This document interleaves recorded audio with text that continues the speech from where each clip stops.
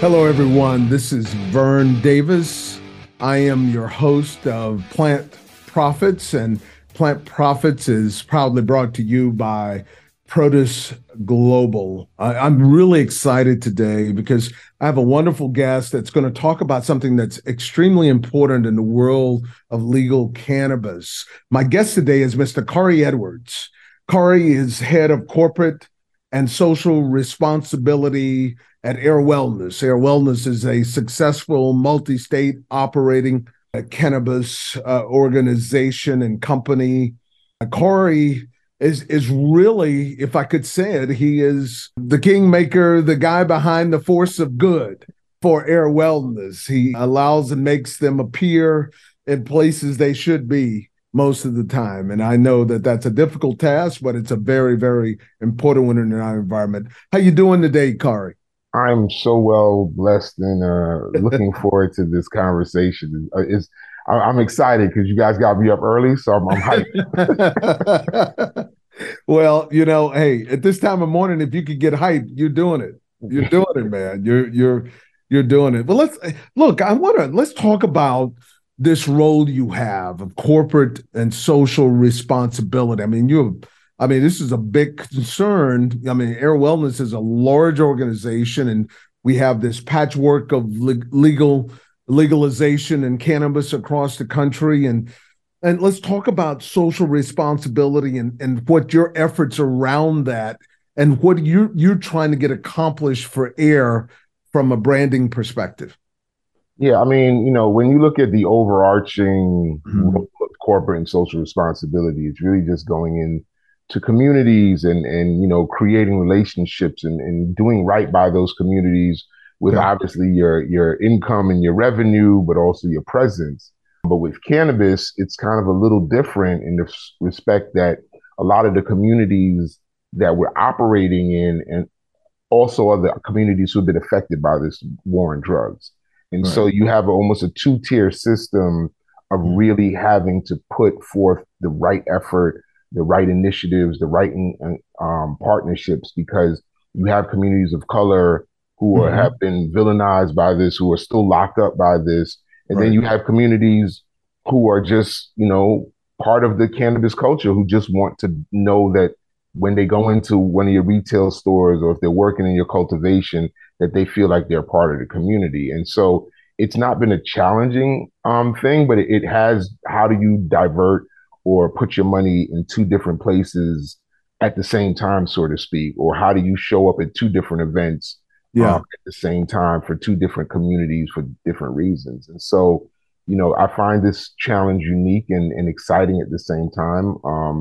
And, shout out to my employers because the reality of it is they've given me autonomy to do both of those things. And as we to continue to grow and get on shows like yours, that means that we're doing the right thing. We're not, Absolutely. folks are talking about it. So it's exciting. Absolutely. Absolutely. So when you go out there, are there questions? You're a big company addressing a very important cause and issue and opportunity. Is there a question of authenticity of a big company in the community? And what are you doing it for? Is it about profit or is it by good, or can you do both at the same time? Yeah, so the interesting thing about it is and my background is not in cannabis, right? And Yeah, but you the got a big reality, public yeah, background in yeah. New York. And so it was kind of deflating in some respects because I'm coming in here representing this company, Sure. not that the company's done anything bad, but the overarching MSO, right? The multi-state That's right. operator, the big box. So you That's go right. into a place and I'm about to shake a hand and folks are like, I don't want to shake your hand. And I'm like, what did I do to you? And it's like, your company. And I'm like, my company, or is it all companies? And so I think a lot of that work you have to kind of, destigmatize how big MSOs work. But then How do it you is, do that though? Because that's important what you just said. How do you? Because there is a real stigma, yeah. in regards to the big company, big money. They don't know our neighborhood. They don't understand us. How do we know that they're serving our good? And then I'll add something to that before I answer it, right? Then how do you then you somebody like me, African American, Yeah. Caribbean coming in, oh, you're token, right? They're using you. You Uh-huh. kind of get a check. So the reality of it, the way I look at it is I run all the traps, right? My first introduction is my handshake, right? And then Right. my second is what do we do for you? How do we partner with you? Then my third is to show up and actually follow through with that partnership. And then after that partnership is done, I Right. follow back up with you. Hey, I want to continue this relationship. And so you start to break down the different walls that people put up of distrust. And so I have to show up. Yeah. And not that I don't want to show up, but having to show up is the only way you build trust. And then that trust then becomes, oh, well, this guy's not that bad. Right. And if this guy's not that bad, he's following up and he's keeping his word. And I'm very honest. Look, if I can't do it, I can't do it. If I can't do it at the number you want me to, you still want me to be a part of it. And I'm very honest in those respects. And I think that that's the way you kind of move the needle, because your word is all we have, right? In the end, is our credibility. And when I leave this role at some point in my life, I want people to turn around and say, that guy was a stand up guy, and the company that he worked with was stand up. And so it's I wasn't great when I started this job, you know what I mean? And so but there are folks who look at you and say, look, man, these companies did this. And I'll say, did my company do that? Give me that chance. And so I try to separate us from the narrative and then continue to do the work that way. Yeah, that's great. So you're all, how many markets are you guys in now? I'm trying to keep up. Whew, I'm trying to keep up too. I mean, we're still in nine. Yeah. So Nevada, Ohio, Illinois, Massachusetts, Pennsylvania, Florida, New Jersey. We just got into Connecticut.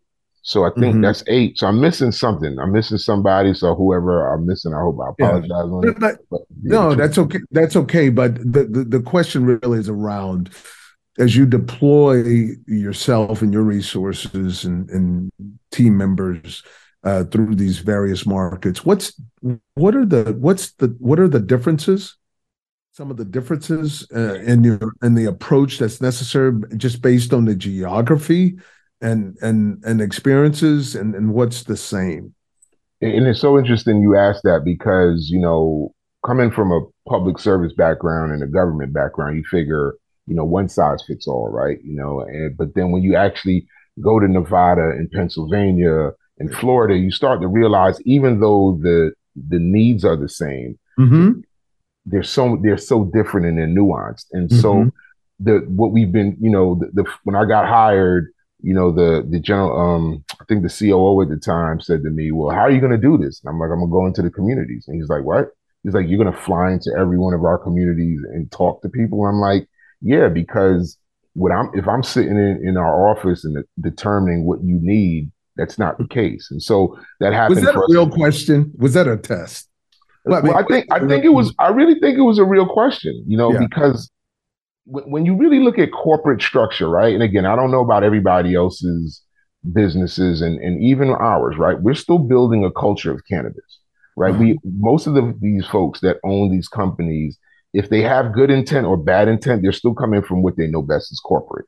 And when you're corporate, you don't really walk into rooms, right? That's why they hire folks to do that. Because so when I said I'm getting on planes to meet folks, Yeah. it was like, how? Because most CEOs sit in their office. Most COOs sit in the office and they have their tentacles. But again, understanding the culture of this Right. amazing plant, it's a peace pipe, right? It's like you go to a function and folks are passing around, here, try mine, try mine, try mine. And Right. from a medical background, I'm like, oh, COVID, oh, what's going on, all these things. But in Yeah. that realm, it's not the case. And so for me, it was just like, I got to travel to all these places, meet these Yeah. people, understand what their issues are, and then talk to those who are on the ground. And so it became really rewarding, and you do build your brand that way. So that way, they see somebody from the executive office showing up, talking to them. Now it also builds that culture from within because people care and talk to them. You're not just a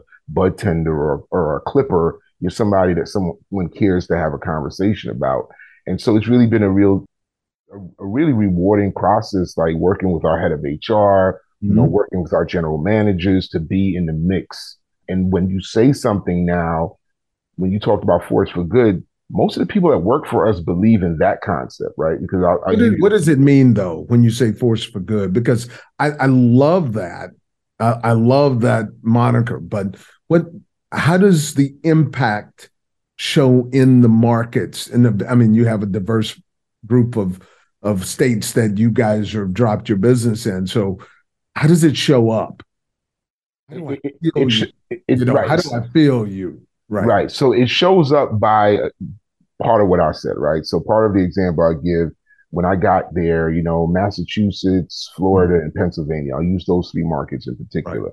So I'm like, okay, you know what? I reached out to the folks. Yeah, there's a few food insecurity issue in Pennsylvania. And I'm like, bet we're gonna do a food insecurity, national program. And then Massachusetts was like, no, we have a housing issue, Mm-hmm. right? Not that we don't have food insecurity, but our biggest issue is that folks don't have housing.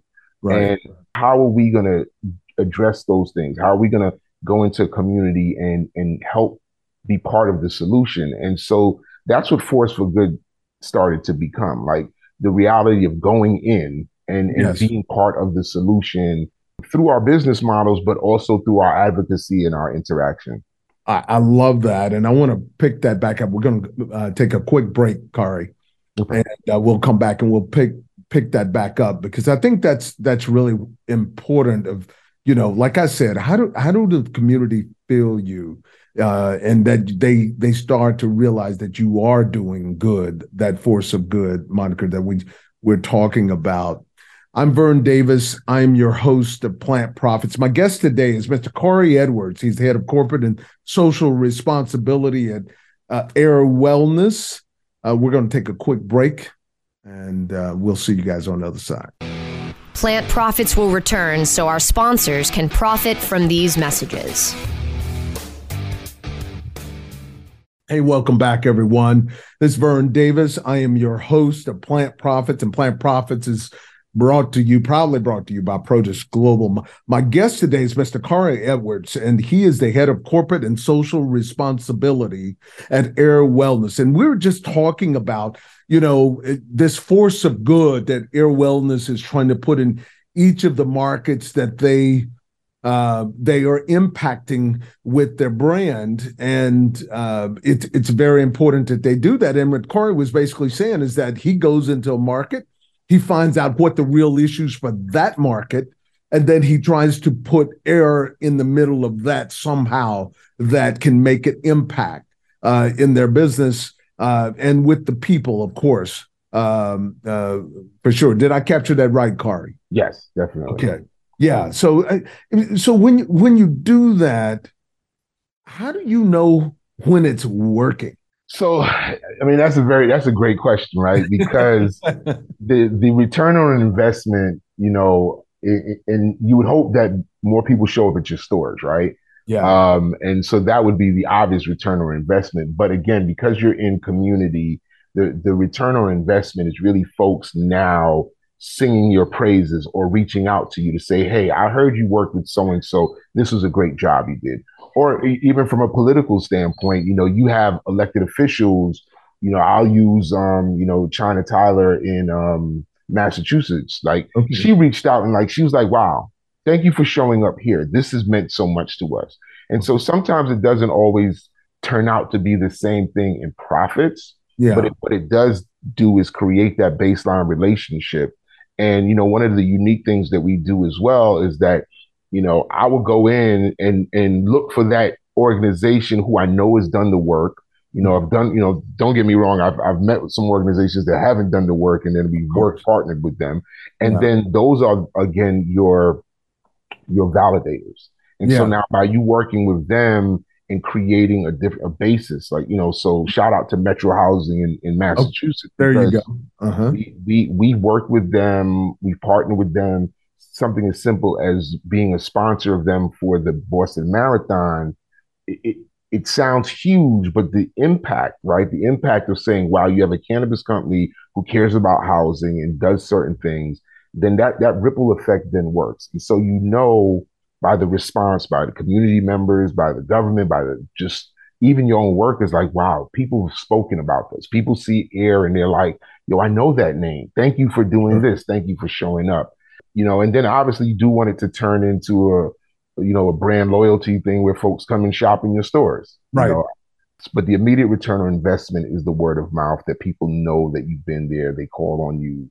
You get invited to great shows like this to speak about it. No, that is true. But so look, cannabis is going through an interesting time, but one that's been very predictable. This industry should be doing what it's doing at the moment, but it's difficult. It's difficult. Money's tight everywhere, touching the industry, and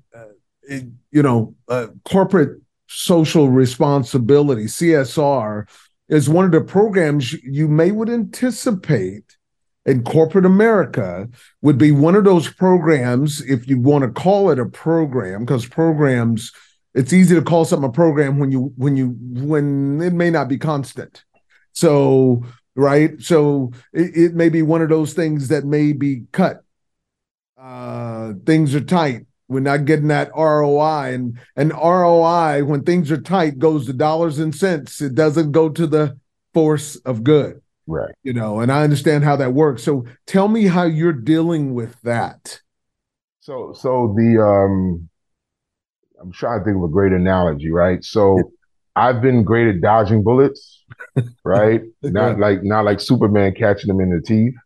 My prior history is, I worked for an amazing hospital in Brooklyn, but it was a safety net hospital, right? And safety net hospitals don't get the commercial pay, they get more of the Medicaid pay. And so I literally worked for 10 years with our hospital having $150 to $200 million deficit annually. Yeah. And so I ran 3 departments there. And so I had to learn how to make the most of nothing. Right. I mean, the budgets that I had now, if you looked at me at the hospital, you'd have thought that I was like running one of the biggest health systems in the world. And so it's a lot of creativity, because you're right. We are an expense versus income. Mm-hmm. And we've been cut. I've been asked to cut my budget significantly. Sure. But not the things that have been impactfully important.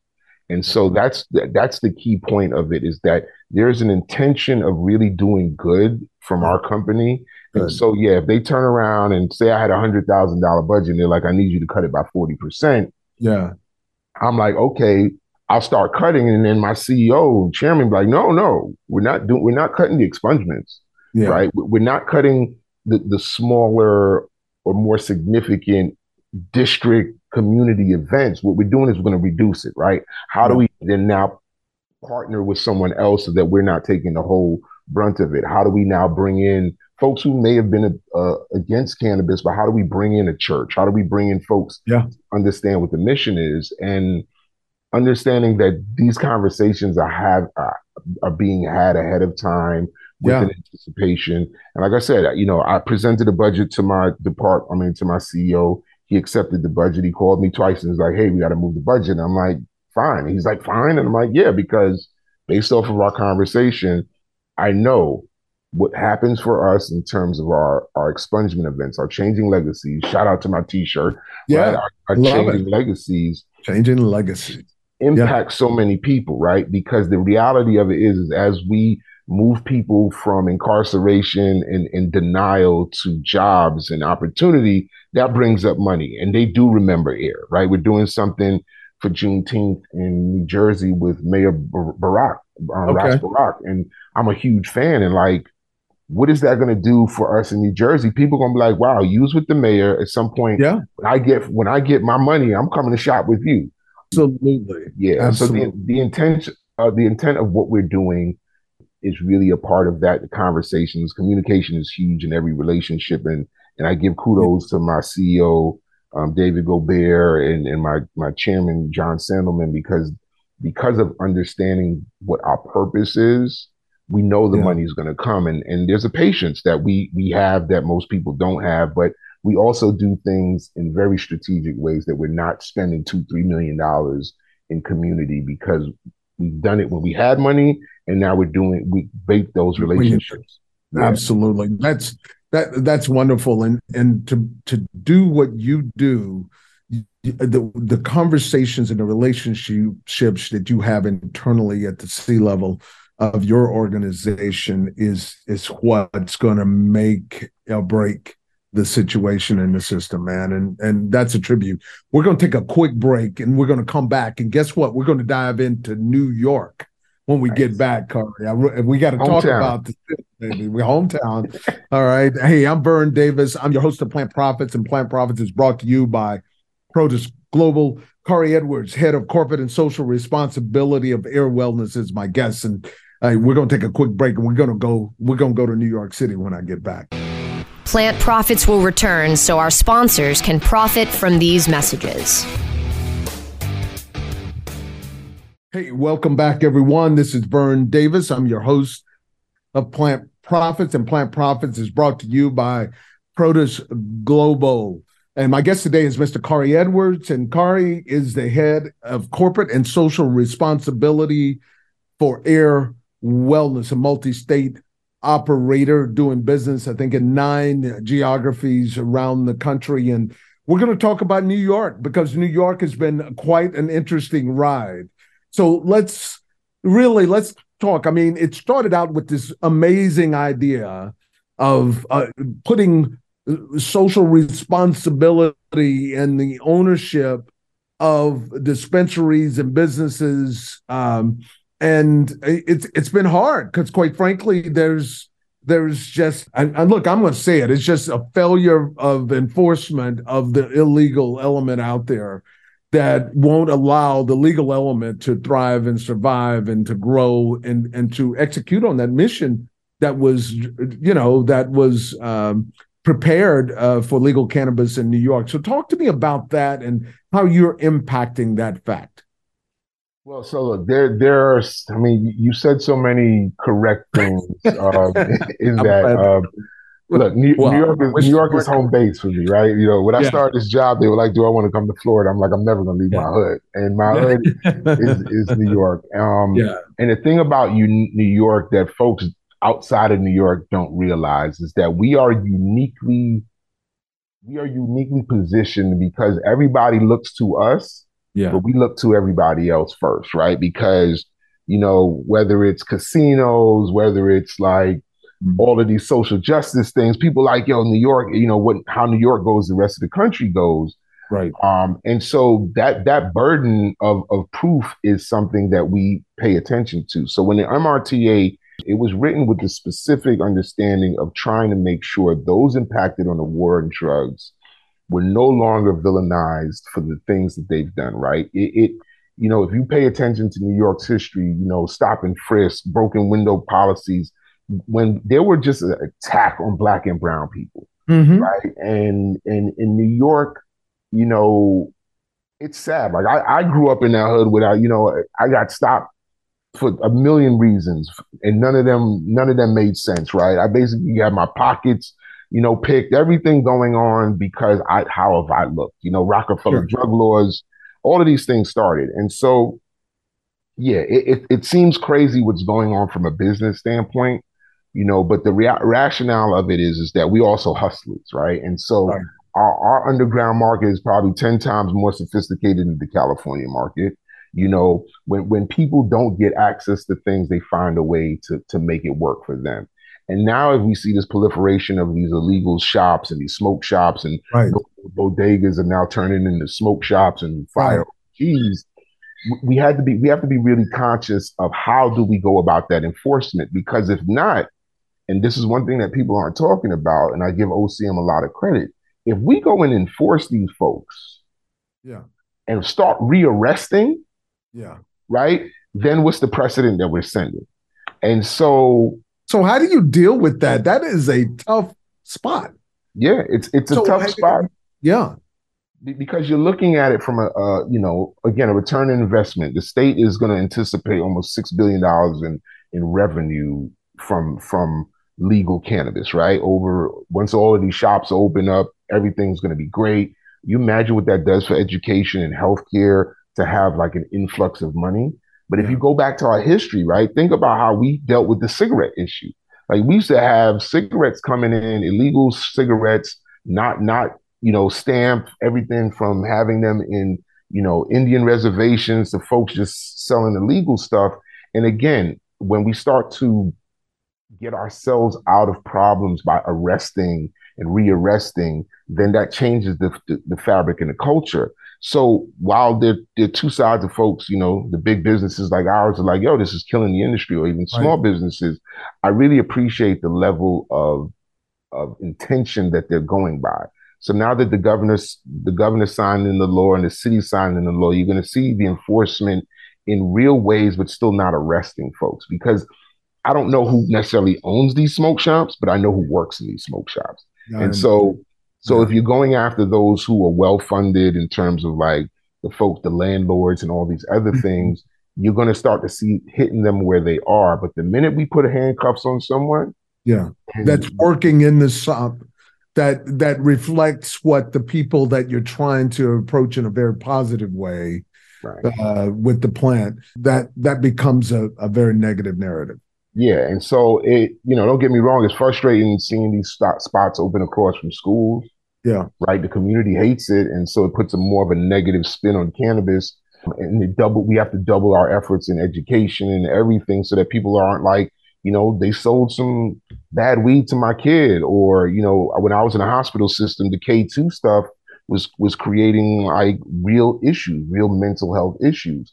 But again, through all this tragedy is opportunity, and so I think there is a responsibility from our legislators and our government and even companies like mine. We're not in New York yet, yeah, that we start to create the education and become more partner centric. But it's difficult. It's a difficult balance, man. You can't yeah, arrest your way out of it, because then you're gonna have other folks in jail for what? Like take their businesses from them, like find right, them, but don't put them in jail. And there was that nuance that they couldn't figure out until recently.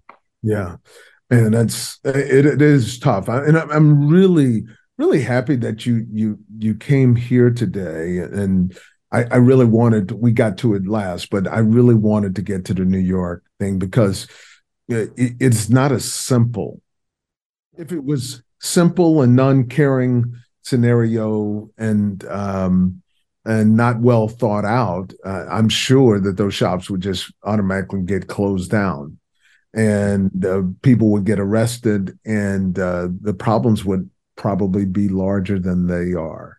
But it's hard, though. I mean, everybody makes an investment. Ayr is making and has made a huge investment to be there and have a presence, and that presence is being delayed, and it's hard if if you're running a business. That's a hard pill to swallow.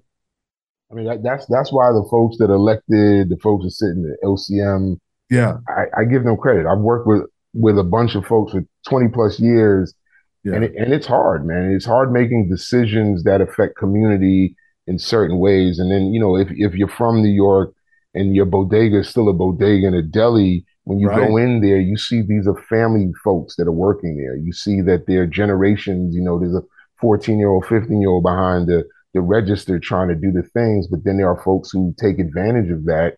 And then how do you decipher that? And it takes a lot. And I'm excited to see how the enforcement goes. I think that they got it right in the way yeah, that they're going to roll it out. But yeah, if I saw a kid coming out of and it's going to be a kid, right, or 18-year-old kid in handcuffs because they were selling, cannabis from California, Oklahoma, yeah, I'm like, wow, this industry is not the place I want to be. And so yeah, it took a very interesting balance. And yeah, yeah, it has delayed. I mean, don't yeah. get me wrong, it's frustrating. Every time you Right? go on the OCM board member, Yeah, thing, they're talking about the rollout, and you're like, yeah, we're not there yet. But you also have things like lawsuits. So yeah. it's gonna get there. Yeah, it will, man. You got a hard job to keep people in that corporate building, man. Calm about it. I understand that. I clearly understand it, man. It was just so great. First of all, to meet you, Khari. I really appreciate you showing up here at Plant Profits, and you have a very difficult, important, but when it works, it's got to feel really great to you, and because you're making a positive impact on communities that you know very well what's happening there. So I, I I will really, tell you something. It's probably one of the most rewarding yeah, jobs I've had Yeah. literally going into communities and watching your efforts really change people's lives. Like I can't even tell you that. I love it. Changing people's lives. I definitely love that. This is Vern Davis. I'm your host of Plant Profits. And my guest today on the show was Mr. Khari Edwards. He's the head of corporate and social responsibility at multi-state operator Ayr Wellness, and doing an amazing job in a very difficult situation. So I want to thank all of you for joining us here at Plant Profits. And you can download this episode and all episodes of Plant Profits by going to cannabisradio.com, our partner in this, or subscribe to the show on all major podcast outlets and platforms, including Apple, Amazon, Google, everywhere. We are there. Spotify, you can get us at iHeart, anywhere. Plant Profits, you can find us. Please plug in, download. We appreciate it. And really, I want you to also know about Produce Global, my company. And you can find us on all social media platforms, LinkedIn, Facebook, all of them. We are there. And really take a look at us and really see how we are building companies and what we do and how we're changing people's lives at Produce Global. And that's PROTIS Global.com. This is Vern Davis, your host of Plant Profits. Until next time, cheers.